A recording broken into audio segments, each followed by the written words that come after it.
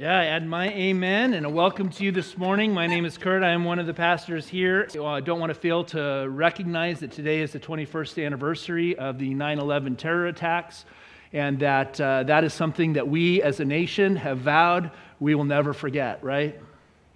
And so we remember also following the attacks, not only those who lost their lives, but if you remember that time, we saw an amazing unity and a sense of community that emerged in our nation as a result of the trauma and coming together after that happened. And so today I just want to encourage us to not only not forget those who were lost, but to remember the possibilities that we saw of what a nation who can come together in love and unity can look like. And so in that spirit, I want to invite you to join me in praying for God's Spirit as we look into His Word this morning. Would you pray with me one more time? God, we do thank you for your love and your protection, and as we remember the attacks of 9/11, we just pray for all of those whose lives were lost and their families that were impacted and the ongoing repercussions of that terrible time in our nation.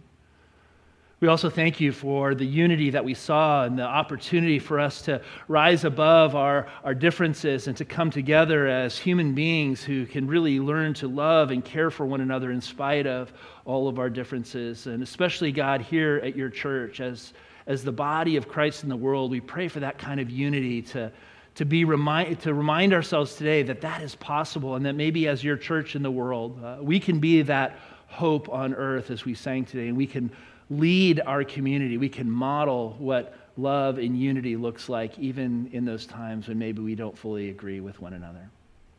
God, as we look to your word this morning, we pray that you would speak to us through your Spirit and that you would allow each of us to hear a word that we need from you today, one that speaks through our heart and invites us to take another step into our relationship with you as we go on this journey together as disciples of Jesus. And it's in his name that we pray. Amen. So I don't know if we can bring up the house lights a little bit more, but I'd love to see your shining faces, and we can see each other a little bit as well. As we do that, I see that smiling face, Indy. We are starting a new series today. It's a 3-part series that's going to be our fall kickoff series that we're calling Innies and Outies, and how the church can push your buttons in all the right and all the wrong ways. Now, in a recent article that was written by Joe Terrell, who is apparently the content manager for Pastor Carrie Nieuwhoff's online ministry and who is also the host of the Art of Leadership Daily podcast, which caught my attention, he begins with an intriguing quote that is what captured me, and I wanted to be able to share it with you, and maybe we can allow it to be an entree into this series for us this fall season. He started by saying, you have a secret you've never shared with anybody. You've always felt like an imposter in church. Anybody ever felt like an imposter in church? Anybody carrying that secret this morning? You don't have to raise your hand. He goes on to say, at praise and worship services, you'd stand when you were expected to stand. Sing along with the words on the projection screen, and sometimes even raise your hands with your eyes closed. Most often during the key change at the song's bridge. But if you're honest with yourself, he says, like really honest, you didn't do any of that because you felt a supernatural compulsion to do so. You did it because that's what you thought you were supposed to do. You did it because you wanted to fit in. Now, in the article, he goes on to explain how as an adult, he came to a better understanding of himself, and as he began to discover that he was kind of hardwired to be more of an introvert than an extrovert, he started to have a huge sense of relief because as he looked back on his upbringing as someone who grew up in the church, it helped him to explain some of the reasons why he so often felt like an imposter at different points throughout his life. But he goes on to say that it also began to dredge up other more uncomfortable questions that highlight the fact that much of what we think of when we think about church today are more often designed for people with a more extroverted personality type. He says on church retreats or at Bible studies, if this fits with you, you'd listen to peers describing their relationship with Jesus like it was something out of a paperback romance novel. full of flowery prose and intimate yearnings, and you'd think to yourself, I wish I knew what that felt like. And when it came your time to share, you maybe exaggerated your spiritual experiences to try and match the energy in the room. Or while listening to sermons, you could never turn the analytical part of your brain off. You'd sit in the pew poking and prodding at the message in your head, scanning for logical fallacies and straw man arguments. Sure, you were listening, in fact, very attentively, but probably not in the way that the preacher would have appreciated. Maybe that's you this morning. See, these examples, he says, come not only from his own personal experience, but he suspects depict what many people in our churches have grown up with, have experienced, and continue to struggle with today, quietly and silently, because they can't speak it out, because it seems like only extroverts are the ones who are really celebrated and praised in the culture of the church. Can you identify with what he's talking about this morning? See, the reality, he says, is somewhere between 1/3 and 1/2 of all the people are introverts. Some of us are innies, and some of us are outies. And depending on how you're wired, sometimes your experience of church can push your buttons in all the right or all the wrong ways. Now, you might be asking, why are we even talking about this today? Well, at Faith Covenant Church, we want to be a place where everyone can belong. We want to be a place where everyone can grow in their relationship with Jesus and where everyone can find a place of meaningful service and a sense of calling from the Lord. And our core 3 words, if you've been here at all for a while, you might know for our discipleship journey are connecting, growing, and serving. And the reality is, I think Terrell is right. But a lot of what we do at church might leave 1/3 to even half of the people who are a part of our community feeling like they're either somewhat of an imposter many of the times, or perhaps not feeling like there's any real place of connection for them, or any real way that invites them to grow in the way that they're wired to, or a place of service that really fits with how God has created them. They're not big on high energy group experiences or being an upfront figure or leading group conversations. They're more the behind the scenes, the face to face, the one-on-one folks. Extroverts and introverts, or innies and outies, if we're really honest with ourselves, often connect differently, and they grow differently, and they serve differently. So taking our cue from Terrell's article and looking at how introverts may have received somewhat of a bad rap when it comes to life in the church, while extroverts might find it easier to fit in and find a place of connection more quickly, I think we can look and see this as an example of how the Bible teaches us that in order for us to truly be the church, in order to truly be the community of Christ together in the world, and we in fact need every person to connect, to grow, and to serve, including their unique personalities and their unique gifts and the unique things that each of us bring to the table, whether we're introverted or extroverted. In order for us, the Bible will tell us, we need everyone in order to experience the manifest fullness of Christ among us. That's why he's brought us all together. In 1 Corinthians 12:27, the Apostle Paul says, "Now you are the body of Christ, and each one of you is a part of it." Or in Ephesians 4:15-16, he says, "Speaking the truth in love, we will grow to become in every respect the mature body of him who is the head, that is Christ. From him, the whole body, joined and held together by every supporting ligament, grows and builds itself up in love as each part does its work." You see, in God's divine design, the church, the community of God's people, we followers of Jesus Christ are intended to be a community of people that has a place of belonging and meaningful participation for every person. Maybe you, like Joe, have felt a little bit of an imposter at church at times because it hasn't seemed like much of what we do as a church is geared toward you or designed with your particular needs in mind. And so maybe as we explore how to become a church where everyone can find a place to connect, and everyone can find a place to grow, and everyone can find a place of service in God's kingdom, those who are more introverted among us may have something to teach us about how we all can better experience the fullness of Christ in and through our relationships together, because we all need one another in God's design.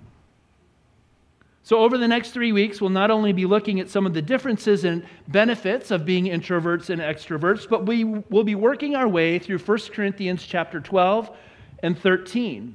And I think what we're going to see is that Paul hits on all three aspects of our discipleship journey with Jesus using the three words that we use, connecting, growing, and serving, but he does it in a slightly different order. So what we're going to do is we're going to jump in the middle, and we're going to start with chapter 12 at verse 12, and we're going to talk a little bit today about connecting as innies and outies.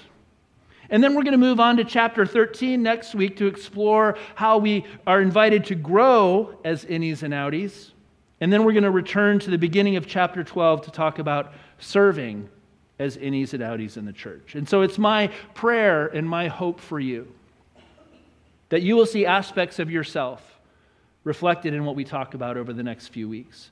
And that whether you consider yourself more of an innie or more of an outie, you'll be encouraged to know that you are both valued and needed by God and needed here at our church.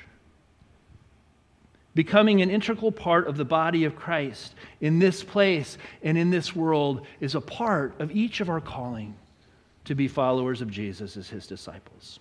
So let's jump in and look at 1 Corinthians chapter 12. It's a little longer passage. We're going to read verses 12 through 27, where Paul delves into this analogy of the church as the body of Christ. He says, just as a body, though one, has many parts, but all its many parts form one body, so it is with Christ. For we were all baptized by one Spirit so as to form one body, whether Jews or Gentiles, slave or free, and we were all given the one Spirit to drink. Even so, the body is not made up of one part, but many. Now the foot should say, because I am not a hand. Now if the foot should say, because I am not a hand, I do not belong to the body, it would not for that reason stop being a part of the body. And if the ear should say, because I'm not an eye, I do not belong to the body, it would not for that reason stop to be a part of the body. If the whole body were an eye, where would the sense of hearing be? If the whole body were an ear, where would the sense of smell be? But in fact, God has placed the parts in the body, every one of them, just as he wanted them to be. If they were all one part, where would they be? Where would the body be? As it is, there are many parts, but one body. The eye cannot say to the hand, I don't need you. And the head cannot say to the feet, I don't need you.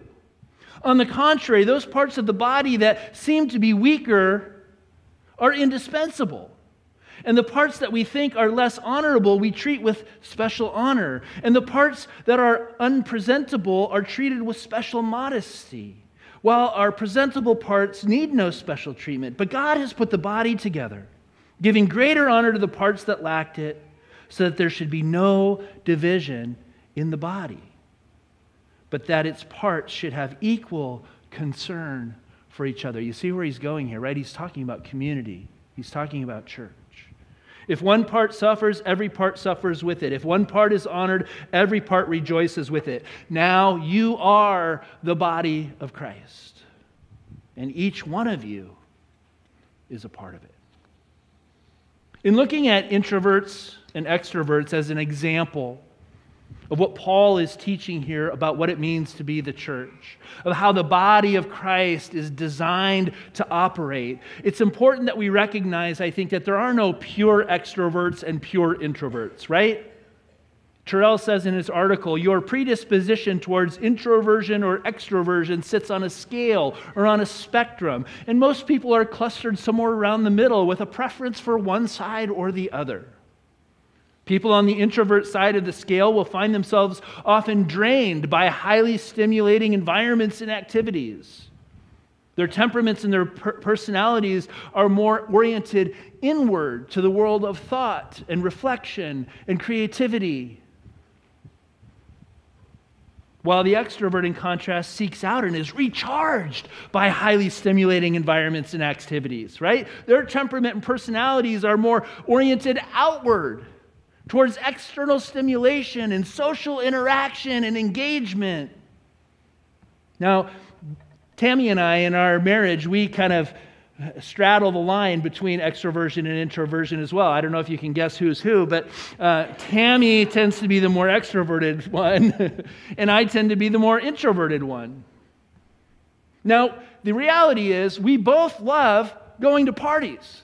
And we both love hanging out with people and engaging with people. The difference is, at the end of the party, I'm wiped out and I'm ready to go home and relax. And she's all excited and said, let's go out for coffee or let's keep it going because this is great.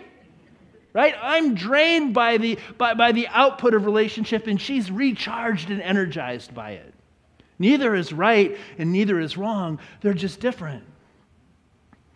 Now, if you're curious and want to know whether you are more introverted or extroverted, if you don't know just naturally, in the article, Terrell provides a link to a quiz that was prepared by a guy named Adam Grant, apparently in partnership with TED Talks. And we have that link for you, and there's a QR code. If you just hold your phone camera up to the screen and take a picture of the QR code, it'll take you to a link there. You can do that as well. Also, we're going to be sending out communication tomorrow as a follow-up to the sermon series and all the things that you can be considering as we move into the fall season that you might sign up for or participate in. So we will be happy to get that information for you. And as always, as Anthony shared, you can use the Connect card, either the physical one here on campus or the digital one online, to communicate with us and just simply say you're interested in the survey, and we'd be happy to get that information to you. Now, for those of us who might have a tendency more towards introversion, which I was kind of indicating in the difference between Tammy and I, to be an introvert doesn't mean that you're an awkwardly shy person who wants to be left alone all the time. Although sometimes it feels that way. It doesn't mean you're antisocial and incapable of deep and meaningful relationships. In fact, most introverts are incredibly charming and thoughtful and passionate people. It's just more on the inside than expressed on the outside. They're just less gregarious and more conservative with how they expend their energy and more sensitive to the environments around them. In fact, scientists will tell us that extroverts appear more sensitive to dopamine, which is the neurochemical that floods the brain during highly stimulating activities. While on the other hand, introverts appear to be more receptive to acetylcholine, which is another neurochemical that produces a feeling of pleasurable calm in moments of safety and quiet. And so Terrell tells us in the article that, like him, for anyone who's ever felt less than for not keeping pace with their extroverted colleagues or friends or brothers and sisters in church, these highly stimulating environments that we often tout as being the end-all, be-all to what it means to worship God and to be in Christian community, this brief science lesson on brain chemistry, he said, should give you also a huge relief. In reality, if we look at Paul's word and what the Bible teaches and understand God's divine design for the church, we can actually say that introverts and extroverts are both essentially needed in order for us to be the healthy and the whole body of Christ that He's called us to be, because that's how God made you and me. Terrell mentions 2 books and some quotes I want to share with you. Adam McHugh, Introverts in the Church. He writes, "We can say that we are created as introverts. When our Creator knit us together, He shaped our brains in such a way that we would find satisfaction and reflection and comfort in a slower and a calmer life." Or Holly Girth, in The Powerful Purpose of Introverts, says, "When we turn inward, we're not withdrawing or holding back. We're choosing to show up in a sacred space of creativity, of contemplation, and imagination. Our inner worlds are where insights, innovations, breakthroughs, solutions, and intimate connections to God originate." And yet many people will admit that the pressure to adopt a more extroverted personality trait as being a part of a church community continues to be a part of their experience, and sometimes maybe even their frustration, the love-hate relationship with the church. Some years ago now, many of you who are familiar with Eugene Peterson's book, A Long Obedience in the Same Direction, said there's a great market for religious experience in our world. There is little enthusiasm for the patient acquisition of virtue, little inclination to sign up for a long apprenticeship in what earlier generations of Christians called holiness. Religion in our time has been captured by the tourist mindset. If we're not careful, Terrell tells us, we can subtly or even not so subtly paint the picture that an authentic follower of Jesus is relentlessly optimistic, tirelessly energetic, emotionally expressive, and magnetically sociable. Does that paint the picture of what you think of as an ideal Christian in your upbringing? In other words, Terrell says, pure nightmare fuel for introverts. So what does all of this mean for us as a church? See, as we explore what it means for us to become a church that truly makes disciples of Jesus, that invites people to discover their own story and their own shape and their own work and their ultimate purpose and calling in their life in Jesus. And to not just invite one another to be good church attenders. I believe we need to learn from our more introverted brothers and sisters what a deeper, more reflective, and more intentional experience of Christian community might look like if we truly lean into all of the gifts and the personalities that God has given us. We too have to recognize what Paul said in verses 21 and 22, that the eye cannot say to the hand, I don't need you, and the head cannot say to the feet, I don't need you. On the contrary, he says, those parts of the body that seem to be weaker are actually indispensable. Whether it be in how we learn to approach Sunday worship from a broader spectrum of people's needs and understand that maybe it doesn't always have to be all high energy and rah-rah glee club kind of celebration, but maybe there's time for silence and quiet and reflection and exploring the inner world of our lives as well. Or maybe in how we learn to value the differences in leadership styles, that where introverted people are less prone to impulsive decision making, right? Or looking for the next big trend that's going to create the big bang and the short-term win, as opposed to be driven by novelty. We can lean into delayed gratification and a more thoughtful approach to where God is leading us and to discern the Spirit's movement among us. Or maybe how in relationships we can become more attuned to the hurts and the needs of others, because we're not always trying to think about how other relationships are feeding our need, but we can learn to excel at the one-on-one interactions that are so desperately needed, that sustain deeper friendships for a longer period of time. We have a lot to learn from you among us who tend to be more introverted in your wiring. But we need to create a church culture that both sees and values these differences among us. It's estimated by the Survey Center for American Life that in our society today, 1 out of 3 people say they have less than 2 close friends. And 12% say they have no close friends at all. Now, if you were able to be a part of our 4th Tuesday gatherings last spring, which is a really meaningful time of just exploring our culture and the culture of the church and where God might be leading us, I shared with those people who were there my belief that the very thing that people most need in our society today, and the thing that the church is best suited to provide, is healthy intimacy. And yet, healthy intimacy is the very thing that is most lacking in our society, and sadly is most lacking in our churches.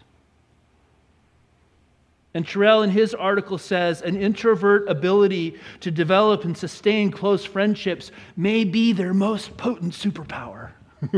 I love that. Extroverts excel at bringing people together, but introverts are likely the key to forming tight social bonds in groups that allow us to build genuine, lasting community together. And he concludes by saying, the dynamic interplay between extroverts and introverts cannot be overstated. When working together in harmony, the personality quirks and temperaments of extroverts and introverts appear designed to magnify each other's strengths and to mitigate each other's weaknesses. Isn't that just how God works? The Bible says it this way again. Now you are the body of Christ, and each one of you is a part of it.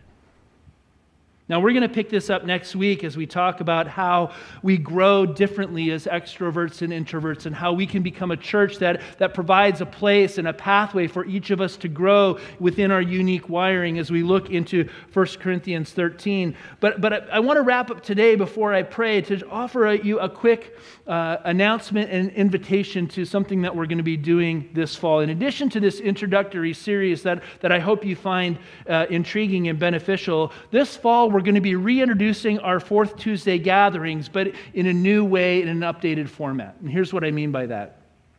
We're going to be offering these gatherings as a discipleship training experience. It's for those who are ready and wanting to engage in a more intentional discipleship journey here at the church. And here's what that means and what it's going to look like. So we're going to work through connecting, growing, and serving and how we can all be leaning into that in our relationship with Jesus. And we're going to start with a come and see lunch on Sunday the 25th, right after service. It's a one-time commitment. There's no commitment after that. You can come to the lunch and hear more about what we're going to be doing. And if you're wanting to sign up at that point, then you can commit to the 3 Tuesdays in September, October, and November, and a follow-up celebration lunch on December 11th. So in addition to the lunch on the 25th, there's going to be 4 sessions, and that's all we're asking you to commit to. But when you sign up, we're asking you to commit to be at all 4 sessions, because we're going to do it together in community. So you're committing to the people who are also going to be there as well. Does that make sense?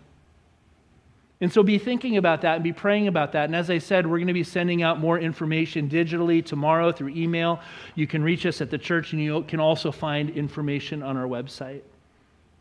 So we are wanting to not only invite everyone to find a place of connection and growth and service here at the church, but we want to recognize that we need to be listening to one another. And those of us who have unique and special gifts that maybe we haven't been hearing or engaging with, this is a part of an opportunity for us to begin to open the doors for those kinds of conversation and discovery together.